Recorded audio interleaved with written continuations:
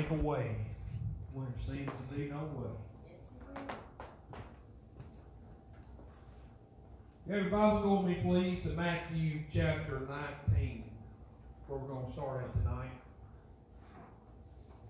Again, I just want to say thank you to my wife, who has been helping me with this Bible study. All the paper and stuff that you have with you is because of her. She's the one that actually puts all that together and takes time and really focuses on that, puts all that from what I've got prepared, puts it on paper with the scriptures and all that. That way you have something to take home with you to follow along with to help you study. And I just want to say thank you to my wife for helping me on that. Last Wednesday night was, of course, praise and worship, prayer and worship service last Wednesday, so we had to skip the Bible study. But the Wednesday before is when we started this Bible study, talking about the home and how to have a blessed home and blessed family. The first Bible study we had, we talked about the broken family. Before you can ever fix anything or change anything or improve anything, you got to first realize if it's broken or not. And so we looked at the very first family that is recorded in Scripture, and that's the family of Adam and Eve.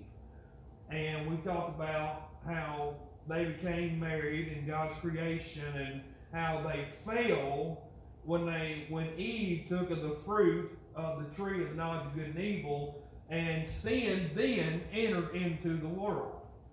And we talked about three things. Let's kind of recap. We talked about three things the last Wednesday night we had. We talked about three things: shame, blame, and fame. Three things that was noticed in the first broken home. Shame is when you allow sin to enter into your family. You allow sin or anything that's contrary to the Word of God, you allow that into your home, into your marriage, your family, and it brings shame upon you. And if you remember in the Scriptures where God looked at Adam and Eve and said, who told you were naked? Nobody told them they were naked. What told them they were naked is the shame of the sin they committed. Then their eyes were open to the shame of being naked. See, sin has a way of opening our eyes, or shame has a way of opening us up to things that we normally don't see. And that's what happened to Adam and Eve. And so we talked about how shame will enter into the family. Secondly, we talked about blame. Once sin enters into the home and into the relationships, we want to blame each other for it. Well, I didn't do it, you did it. No, I didn't, you did it. And how many of us have been in that situation with our spouse or in a family member or relative or even a friend? You know, we get into the blame game. Well, I didn't do it, you did it. No, you did it. But if you look back in Scripture, in the first broken family, first broken home, the blame game started with Adam. God looked at Adam and basically like, what did you do?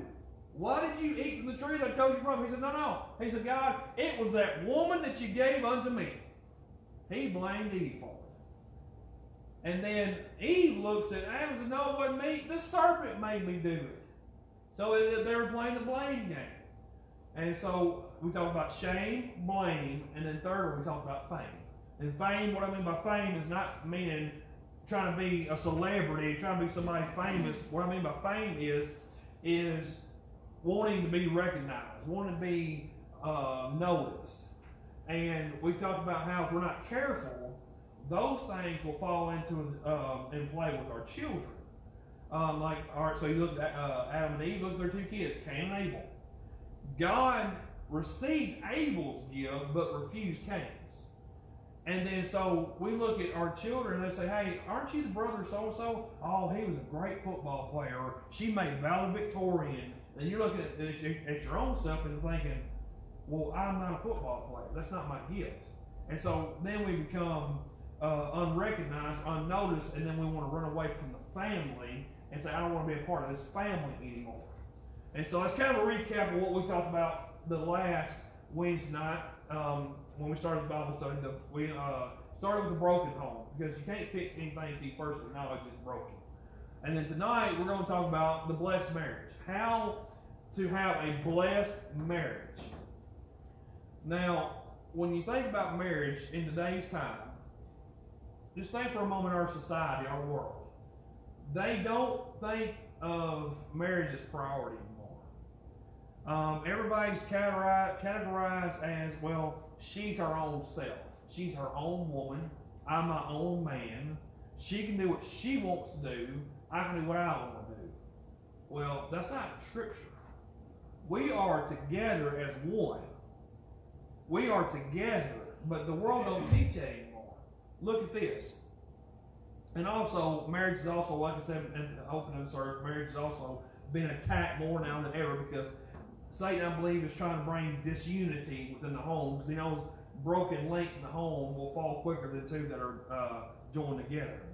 But in 1930, listen to this, in 1930, 83% of adult Americans were married. Okay? It's 1930. Today, 49.7% of adult Americans are married. That's almost half of 1930. And so the number statistically is dropping because people now find it more beneficial to live together. We're just going to live together because we get better insurance, we get more support. If we don't marry, it'll take all that away. So let's say we've been doing everything as a married couple date anyway, so let's just keep it like that. And if things don't work out, it'll be easier to split. That's the world today. That is your home. That is the American home today. But tonight, we're going to look at Matthew chapter 19. To me, in my opinion, Matthew chapter 19 is a more in-depth chapter on marriage and divorce. Now, you may think, well, hold on now. What about Ephesians 5? Well, I'm not downplaying Ephesians 5. Ephesians 5 is a very great chapter on marriage. But here, in Matthew chapter 19, the Pharisees come to Jesus.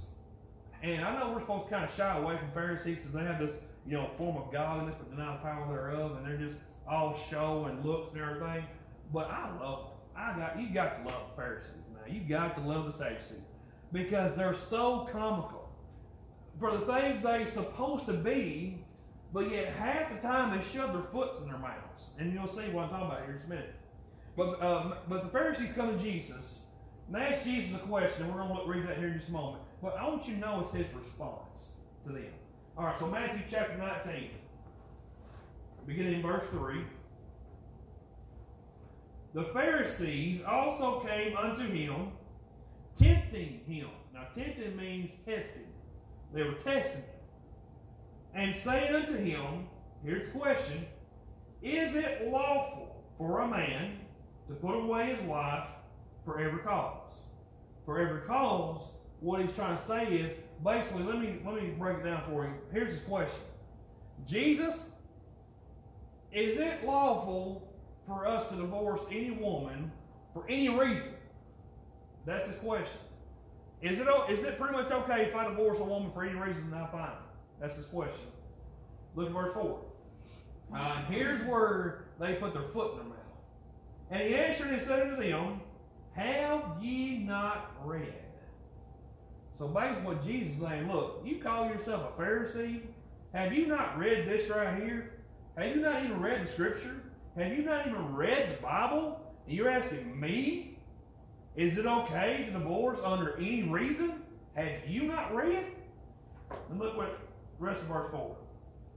That he which made them, now Jesus is referencing Genesis chapter 1, verses 26 and 27.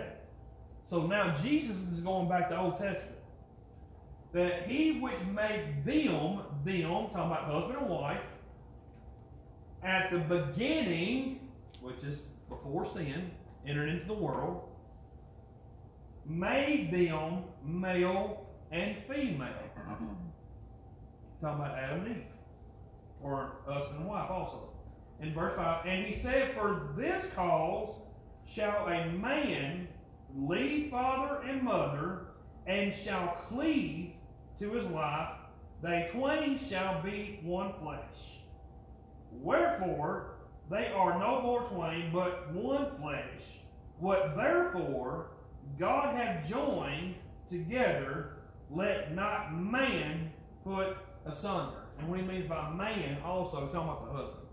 Men, even though he's married, just because he's married does not give him the right to put her away. And so the question now is it lawful for a man to divorce his wife for basically any reason? Now look at the word cleave. Cleave literally means, in the scripture, it means when you yoke two animals together. That's what cleave means. You literally put them together. Basically meaning both have to work together. She can't pull more weight than me. I can't pull more weight than her. And so we have to work together. That's what cleave means. Now, how many have heard this saying? That marriage is 50-50. Everybody's heard that.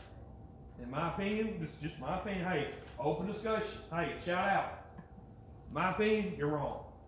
Marriage is not 50-50. No, he's going to say 80-20. No, I'm not going to say 80-20.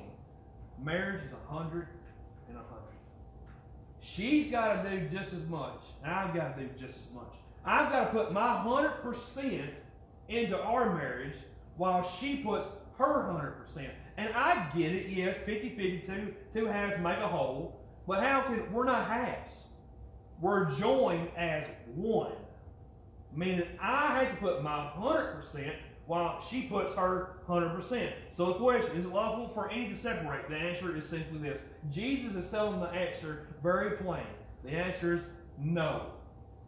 No, it is not lawful for any man to divorce his wife for any reason.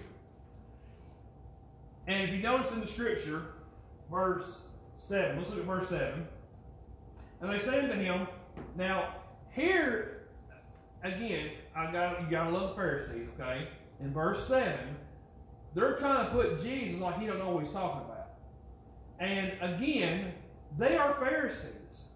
Pharisees are supposed to know this book right here from front to back. But yet, it's like every time they get around Jesus, they're dumber than a box of rocks. And if you think about it, it's like this. This is a simple question. They're trying to test him. That's all it boils down to, the motive. They're trying to test him. Look at verse 7. They say unto him, now why did Moses then command? Now watch that word command. There's a reason.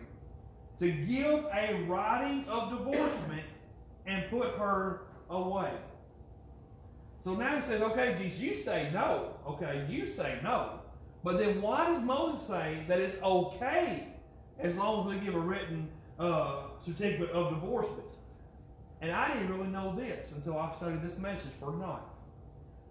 The reason why Moses, again, of course, if you look at biblical terminology, Moses represents Old Covenant. Old Testament, Old Covenant. Jesus references New Covenant. Okay? So Moses, the reason he gave out a new law that says it's okay to give a woman as long as it's a written certificate of divorce, because this is why. Because back in the Old Testament, that's why it's so important again that we read out and study out the Word of God.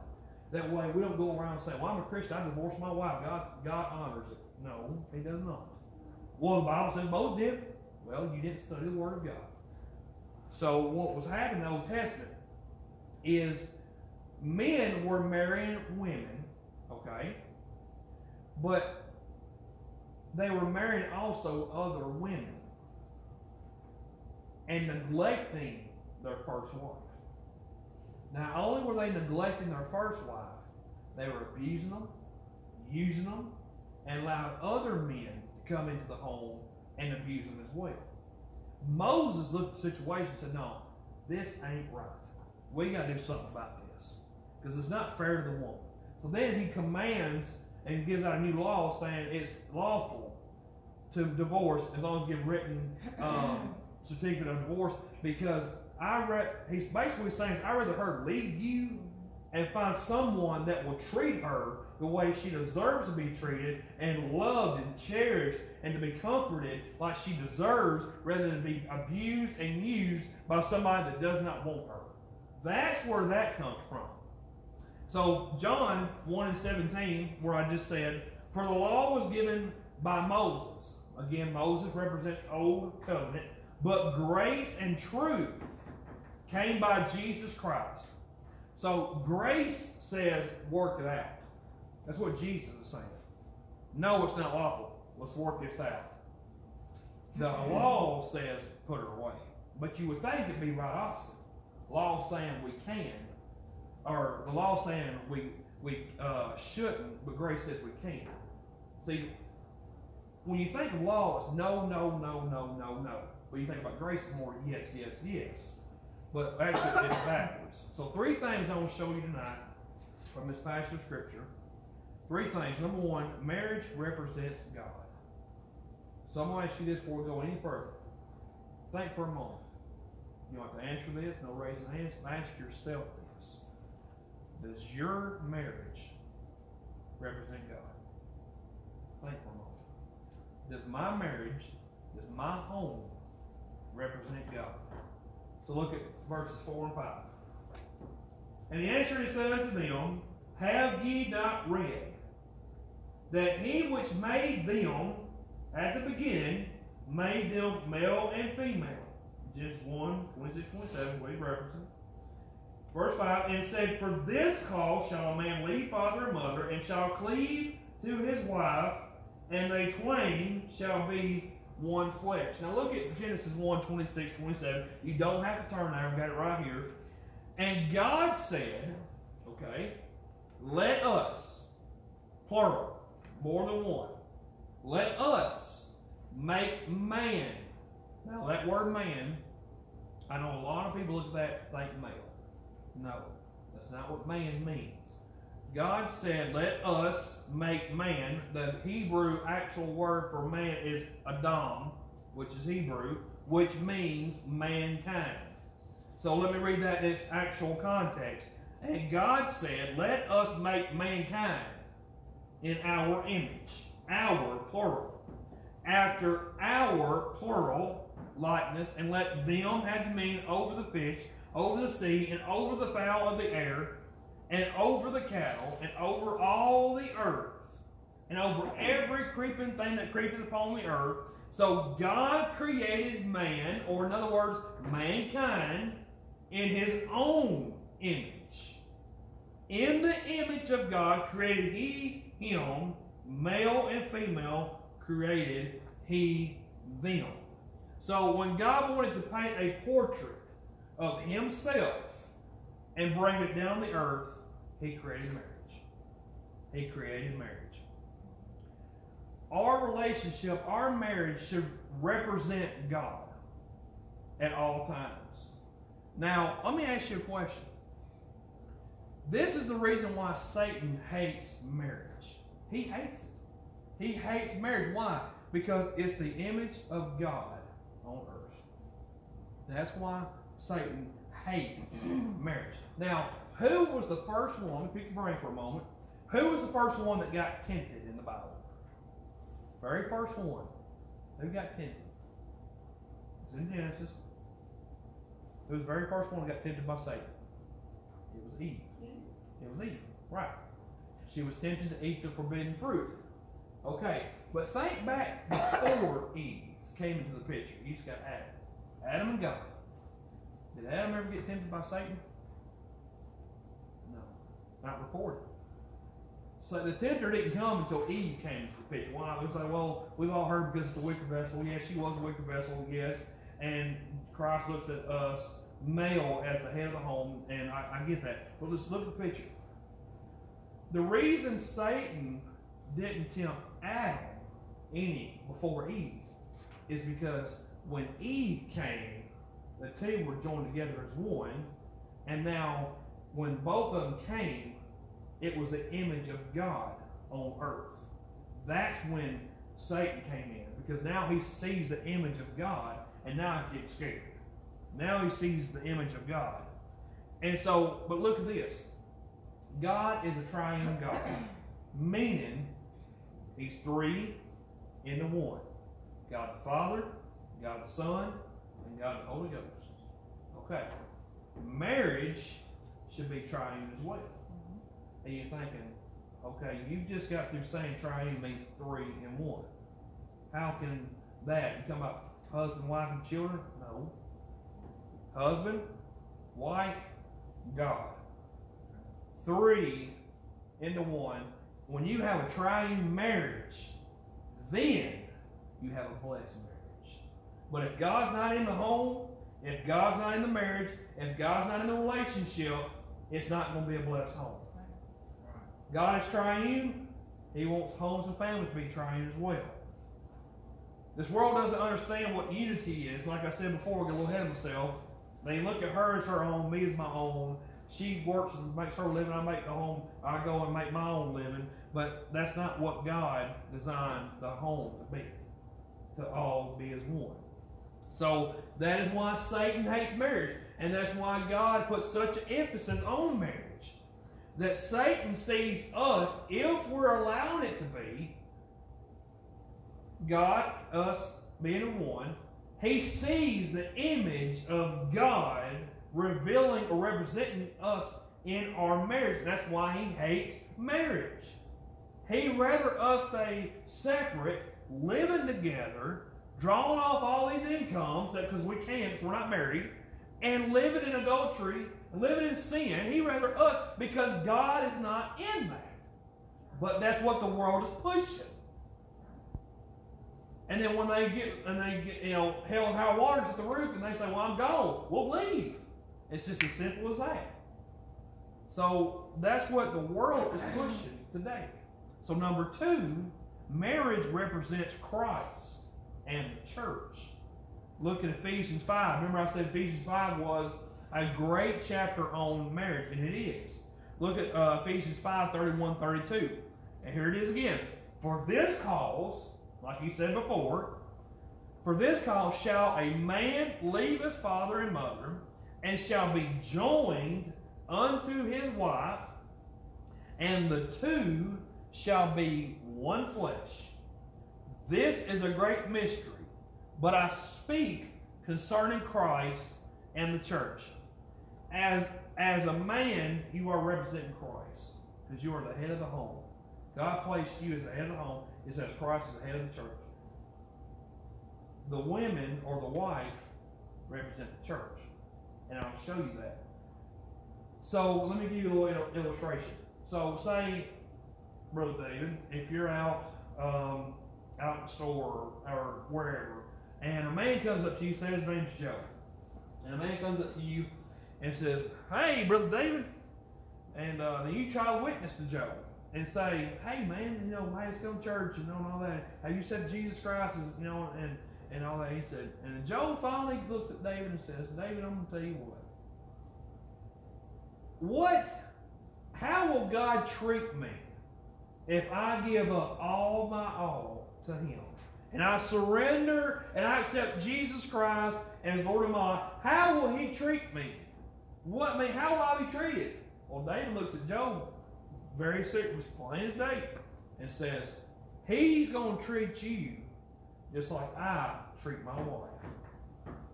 Now, if that was your response, would Joe want to get saved? Think for a minute. If our marriage represents Christ and the church, if our marriage, like the first point, is the image of God on earth, if I tell Joe that God's going to treat you the same way I treat my wife, God will treat you, will he say, I want no part in that, or yes, let me sign up, I'm getting saved today? Which one would it be? Ask yourself. If you're supposed to be representing Christ, could he or want to be saved? Now, ladies, same way with you. Say, my wife is out at the store and she's talking, runs into an old friend or whatever the case may be, and the lady comes up to my wife and says, hey, I'm going to ask you a question. Okay, what's on your mind? I've been really wanting to go more in depth with prayer. It's really wanting to get in deep and get into the Spirit and really just pray. But Sister One, I don't know how. I don't know how to talk to God. I really don't. Can you help me out? What if my wife says this? Oh, it's easy, honey. It's so easy. You talk to God just like I talk to my husband. Again. So she's thinking, Oh, you may have to cuss him out? No. You may have to talk bad about him, or downput him, or tell everybody about his weaknesses, because that's what we're displaying. That's what people see. So again, if I'm supposed to be representing Christ in my marriage, she's supposed to be representing the church. Are our actions and our ways, is it displaying Christ? Is it displaying the church? Or your marriages, or even if you're not married and you're single, you say, well, I'm not married. I don't have a husband. I don't have a wife. I'm a widow. I'm by myself. I'm at home. Yes, listen to me. Jesus Christ himself lived and walked on this earth for 33 years and not once got married. Did he not represent Christ? Did he not represent the Father? Yes, he did. You still have a purpose and a plan for the kingdom, whether it's by yourself or with a spouse. Jesus did himself. Now, if you want to get into what I've discovered over the years, the lost books of the Bible, they say there's a book of Mary where Jesus married Madeline. They had kids and all that. But here's my point of view. I think this is what God wanted me to have. This is what I'm going to stick with. This is what I'm going to go by. But Jesus lived on earth for 33 years and was not married. You can as well.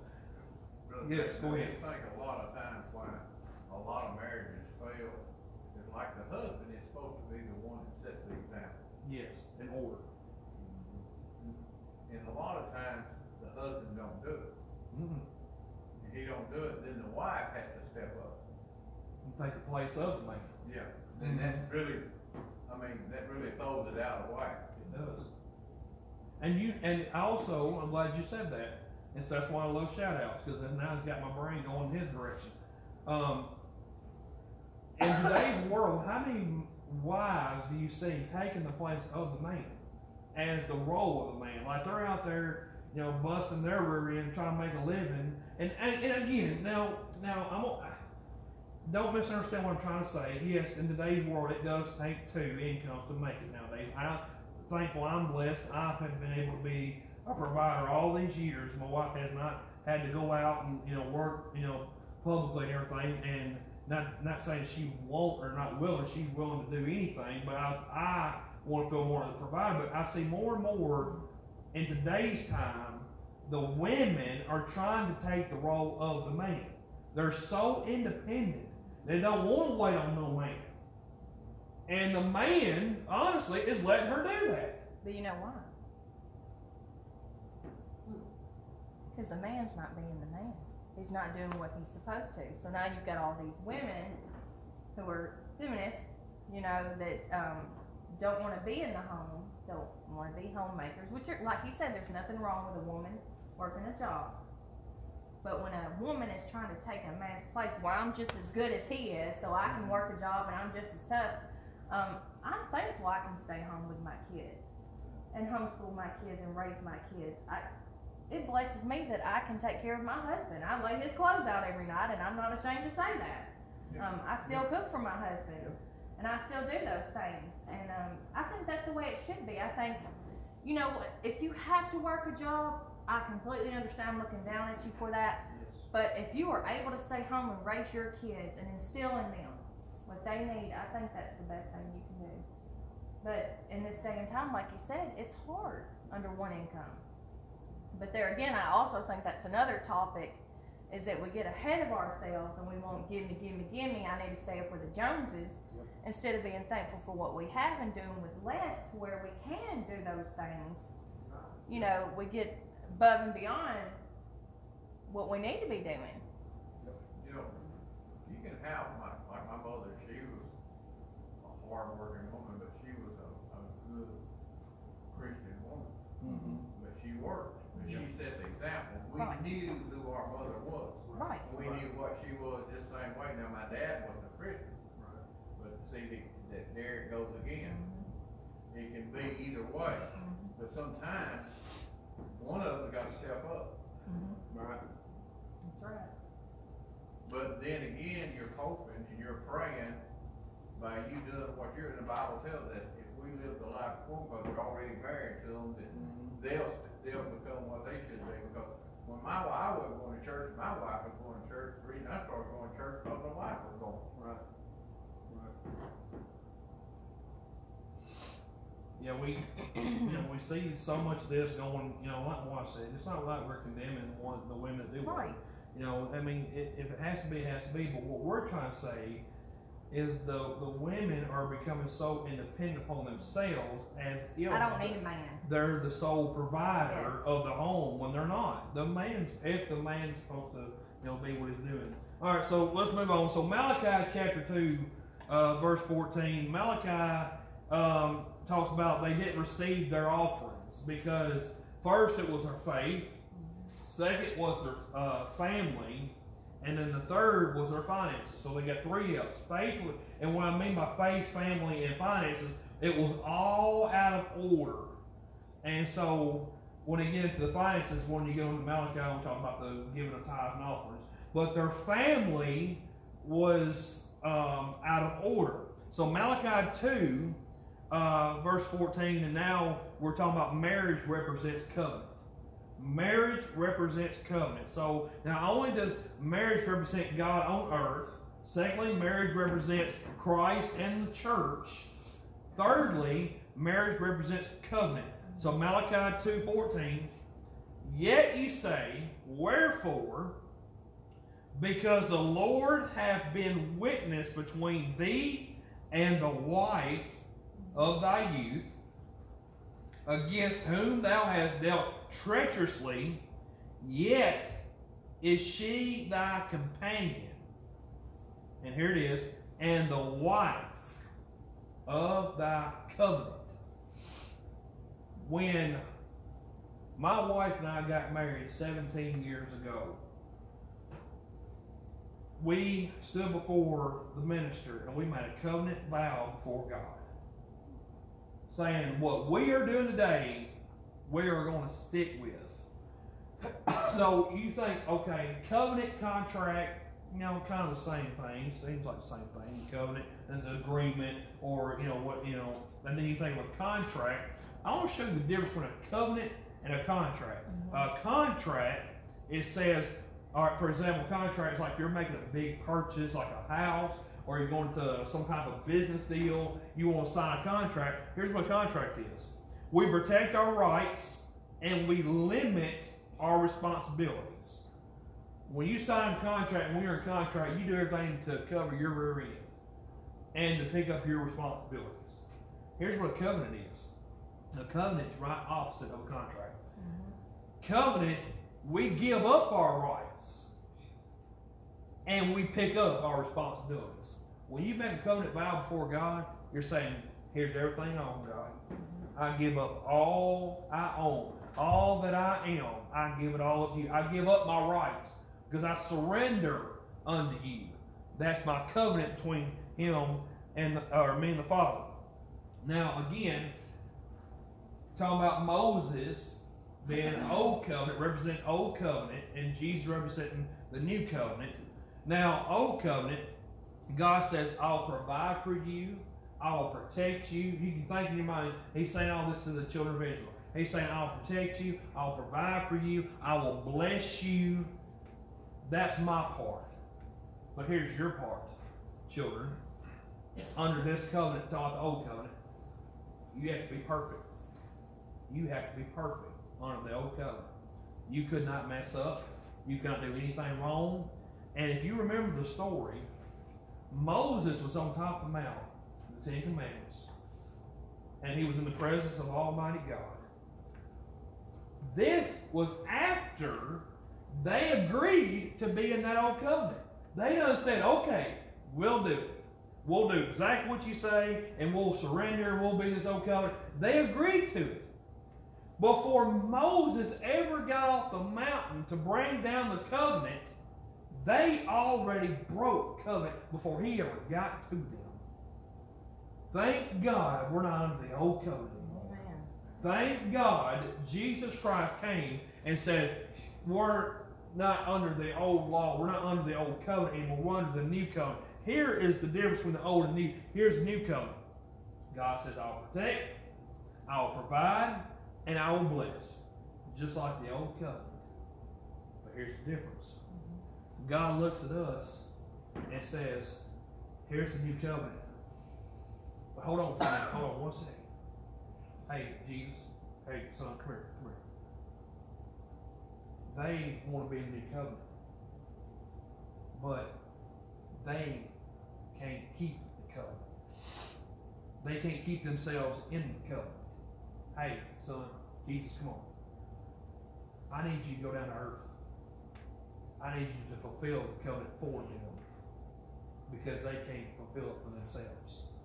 Oh, and by the way, son, while you're down there, I'm gonna need you to die on the cross for them as well. Die the death they deserve. Because I know they're not gonna be able to keep this covenant. But by you, they will be able to stay in the covenant.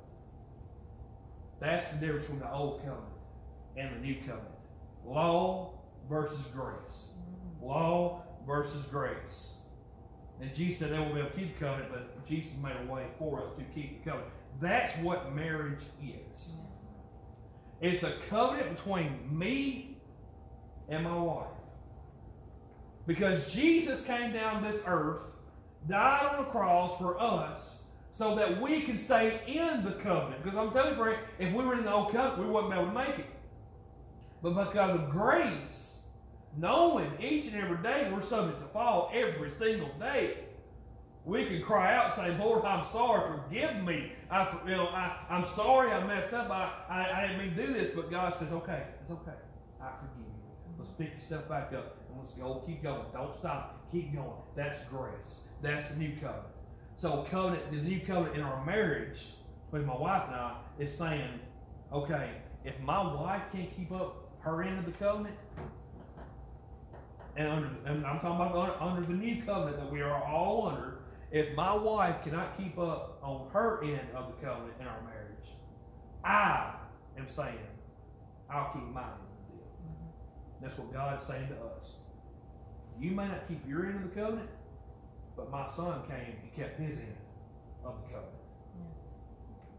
So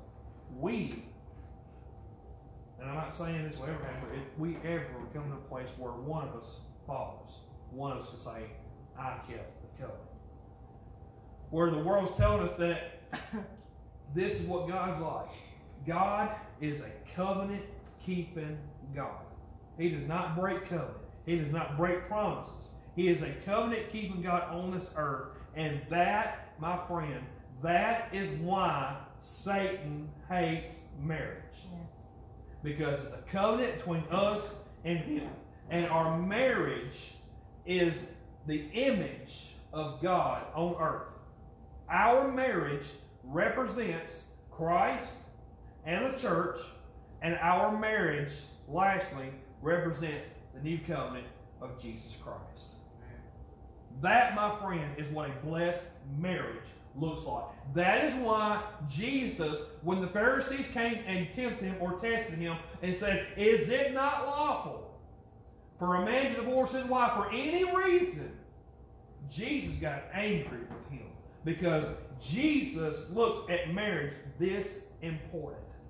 And we forget how strongly God looks at marriage when a man and a woman.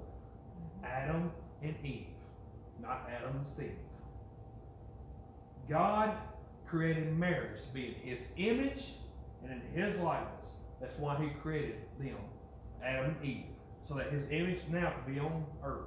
See, God takes marriage very, very seriously. And He wants us to do the same as well. But in the world we're living in, they're having us going every which way. And so now, grab your paper and kind of go over the questions real quick. There's no right or wrong answer. Everybody may have a different answer. Everybody may have a different answer. It's just all what you feel, what you perceive. Like, I read you the scripture tonight. I may have this point of view, but yet you may see a different point of view. Hey, it's all the correct, just may see it a little different. So, you want to go around everybody and get their answer? I'm just going to call now. Okay, here's this. All right, so first one. All right, from Matthew 19, 3-8. What stands out to you in those passages of Scripture? How would you respond if you were there that day when Jesus gave these answers, talking about what would you do if you were there and you saw Jesus here, you saw the Pharisees over here, what would you have done if the Pharisees came to Jesus and said, hey, Jesus, is it lawful for a man to, divorce his wife for any reason, at all? How would you respond to that? How would it make you feel?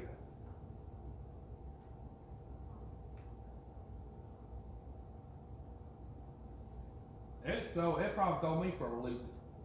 Because, again, knowing the Pharisees have this all-knowing look about them, like, I'm holier now. I know the Scripture like never before. They were testing him. And I think, again, it's so comical that every time that somebody get around Jesus, it's like they shove their foot in their mouth.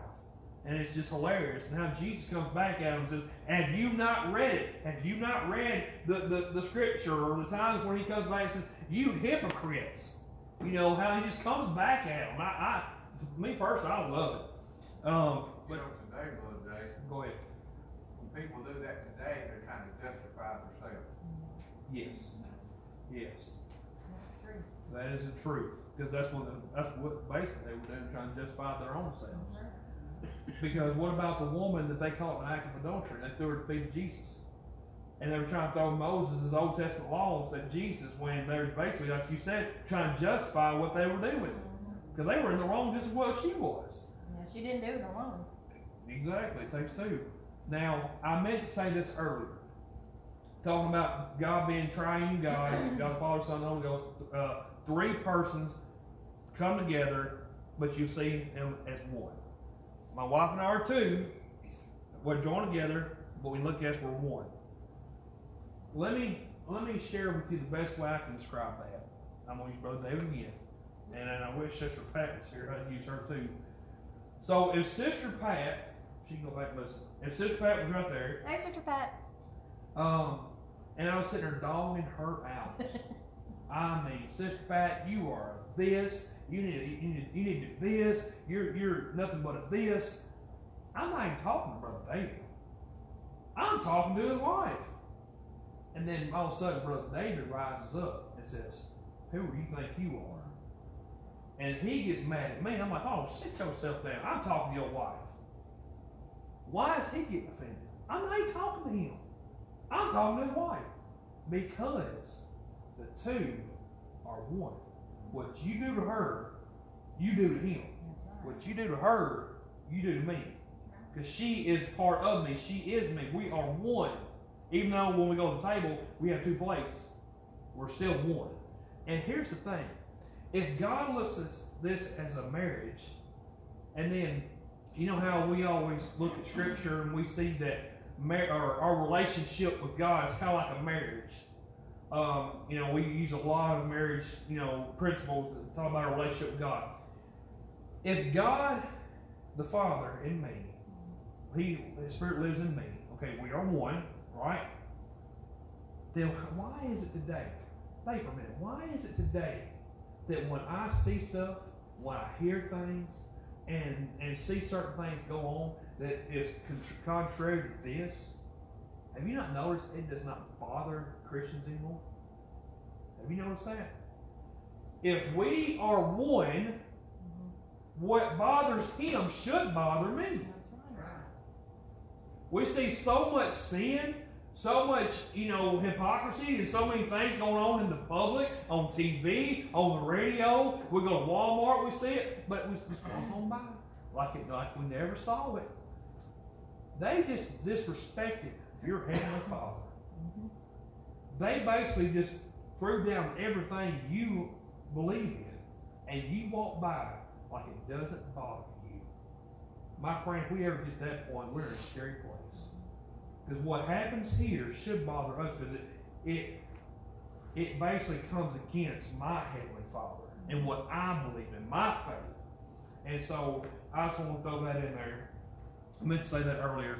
So number 2, what do you think God would choose marriage between a husband and wife to reflect Himself on earth? So why do you think God would choose marriage between a husband and a wife to reflect Himself on earth? Love, relationship, covenant. the unity. That's all God. And we should reflect that to others. Again, if I told you God's going to treat you like He treats me and my wife, would you want to serve God? If you say, I don't know part of that, then we aren't doing what we're supposed to do. Did you want to add to that? Yeah, I jotted a few things down that stood out to me when I was reading. Let's see. The keeping pure of oneself for the other. The wedding party with a host of invited guests looking on, rejoicing in the display of our mutual love and affection. Intimate moments of sharing our deepest self with the other, resulting in new life being born and a oneness of body, soul, and spirit. Over time, the development of oneness of heart that it produces a unity of thinking and even appearance. That's in Romans 8:29, 2 Corinthians 3:18. When He appears, we shall be like Him. And then I also put down marriage means by which God's grace and life flow to one spouse. Their bodies, their minds, their hearts, their souls become the pathways of Jesus in their lives for each other. It is a place where spouses grow in patience and self-sacrifice, in simple gratitude and true humility, endurance, forgiveness, and real sorrow and genuine passion. One spouse is able to taste divine love because of the grace of God.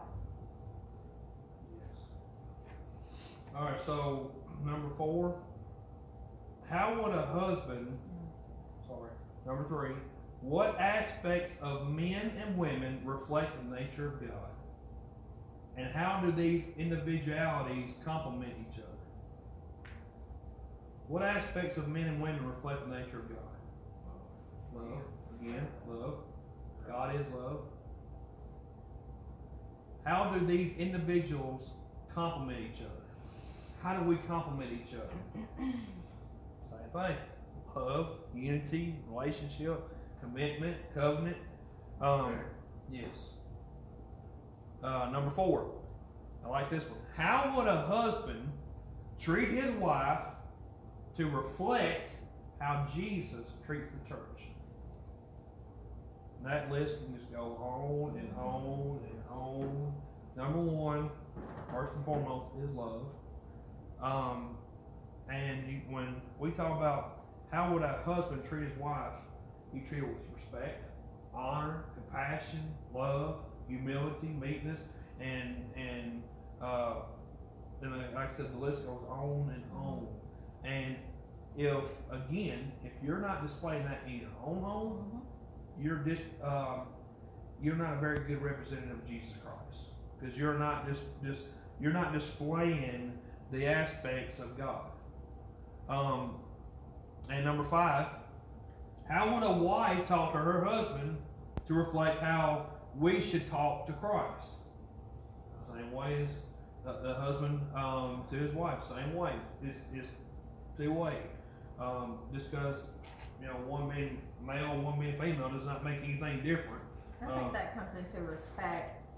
And 2, I think it's a little bit different for a man than it is a woman. A man wants to receive respect, and the things he asks of her, he wants her to do, and the same as God wants us to do, He wants us to listen to Him. So. Right.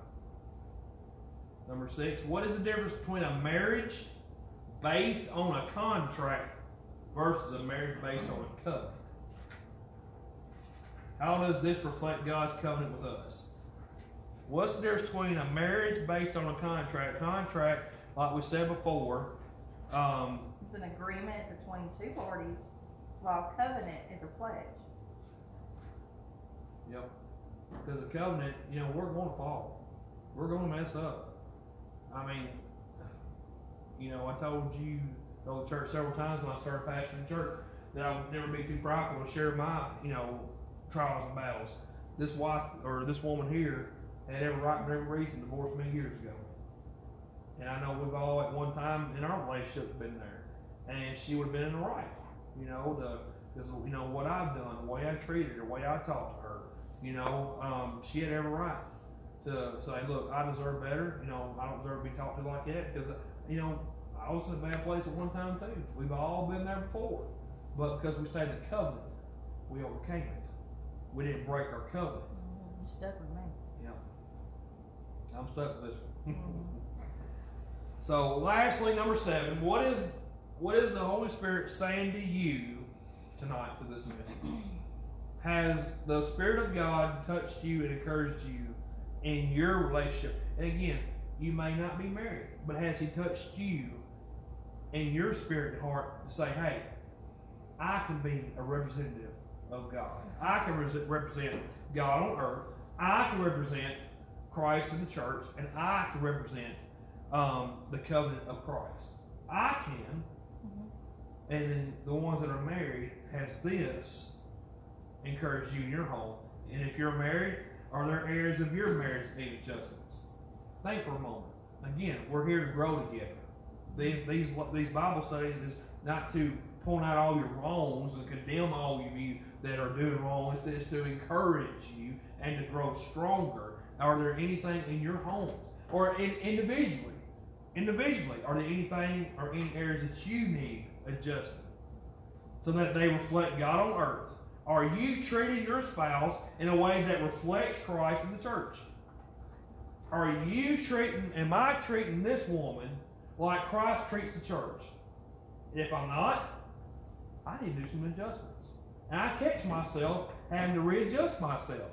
You come home from a bad day of work, and you come in, you're just slap tired, you're ill, stressed. And I'm telling you, this is one thing I told you. I said I'll never be too proud. I come home, and with everything you said, and she come and greet me with a smile. I can smell supper cooking.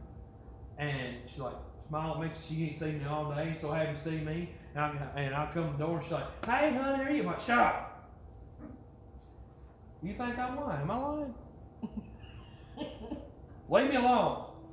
What, honey, what's wrong? I'm tired. And I'm telling you, I was a rear end. Maybe not that bad. Well, not that extent, but you get the gist. There wasn't no hugs and kisses, give me sugar, so let's eat. It was like, I was very push off. I was you cooked a meal, woohoo! So I never appreciated her. Honey, thank you for that meal that you cooked for me. Thank you for all that you do. Thank you, for, and that's the same thing we do for God. We reference His blessings. But I think it comes with time in a marriage too. You realize that all the little insignificant things that you argue about, and especially after the loss of my daddy, I realized how he was my rock, how strong we were. And I said, all these little things we argue and fuss and fight about don't mean hill beans. And you learn to just look over the little bitty things, and when you do start getting agitated, we're like, why are we doing this? This is so silly. Let's make peace and go on about it. So I think we take each other for granted. Right. We do. All the time. We do. Like I said, I could have easily said, hey, thank you for all you do. Thank you for that nice meal. Thank you for laying the clothes out for me. Thank you for washing my clothes. I've never washed a load of clothes in 17 years. It's not that I don't know how. She always does it for me. She always has my clothes clean. And she always makes sure all that's done and stuff. And I go for periods of time overlooking those things and not thanking her for the small things. Don't we take that into the church, though? We do. We take each other for granted. We do. We bring it right over into the church. And we're do we supposed to love to hear the church. Yes. Just like Christ. And are we not supposed to be thankful for all the many blessings He's blessed us with? And all the many blessings we overlook every single day, like the car we have, the home we have, the food we have, the showers we can take. Same thing we're here. We overlook all the little things our spouses do for us every single day because it becomes such a habit routine of what they do for us. All right. It really hit us with this virus when we couldn't come to church. Yeah. Everybody was missing. Yes. Then it really shows us. Because you love the things of God. That's what we're supposed to do. We're supposed to love the things of God. And when you take it away, and that's what happened to us, we don't ever know. Tomorrow holds a whole new day, brother, and we don't know if our wife will be gone or will be gone. That's it. And we waste the time over, like you said, a little trivial stuff that don't matter today. Yes. That's why we're supposed to, appreciate love and, be thankful for, you know, our spouse and the Lord and For everybody. everybody, For everybody. brothers and sisters in Christ, everybody. All right, so, and if you're single, it's just a question for you to think upon yourself. So if you're single, are you living in a way that shows the world who your Father is? Are you showing, representing, showing everybody that you come in contact with that Jesus Christ or God is your Heavenly Father? The same way Jesus did while he lived single on earth. Jesus was not married. It's not scriptural. It's not in the Bible. He lived 33 years on earth, never was married. He lived a single life, but yet he showed who his Father was. Everybody knew, if they said Jesus Christ, they automatically know who he was. So as we conclude and close out this Bible study, remember this. Marriage between a man and a woman is designed to reflect God on earth. Marriage reflects the way of Christ is with the church. And then thirdly and lastly, marriage reflects covenant. That is our three things in order to have a blessed marriage. We have to have a triune marriage. We have to have husband, wife, and God. That's our triune to have a blessed home. All hearts and minds are clear. Well, ask anybody if they want to say anything. That's what I'm saying. Okay. All hearts and minds clear. Is there anything anybody would like to say, add, or take away? If we offend you, hey, take some words away.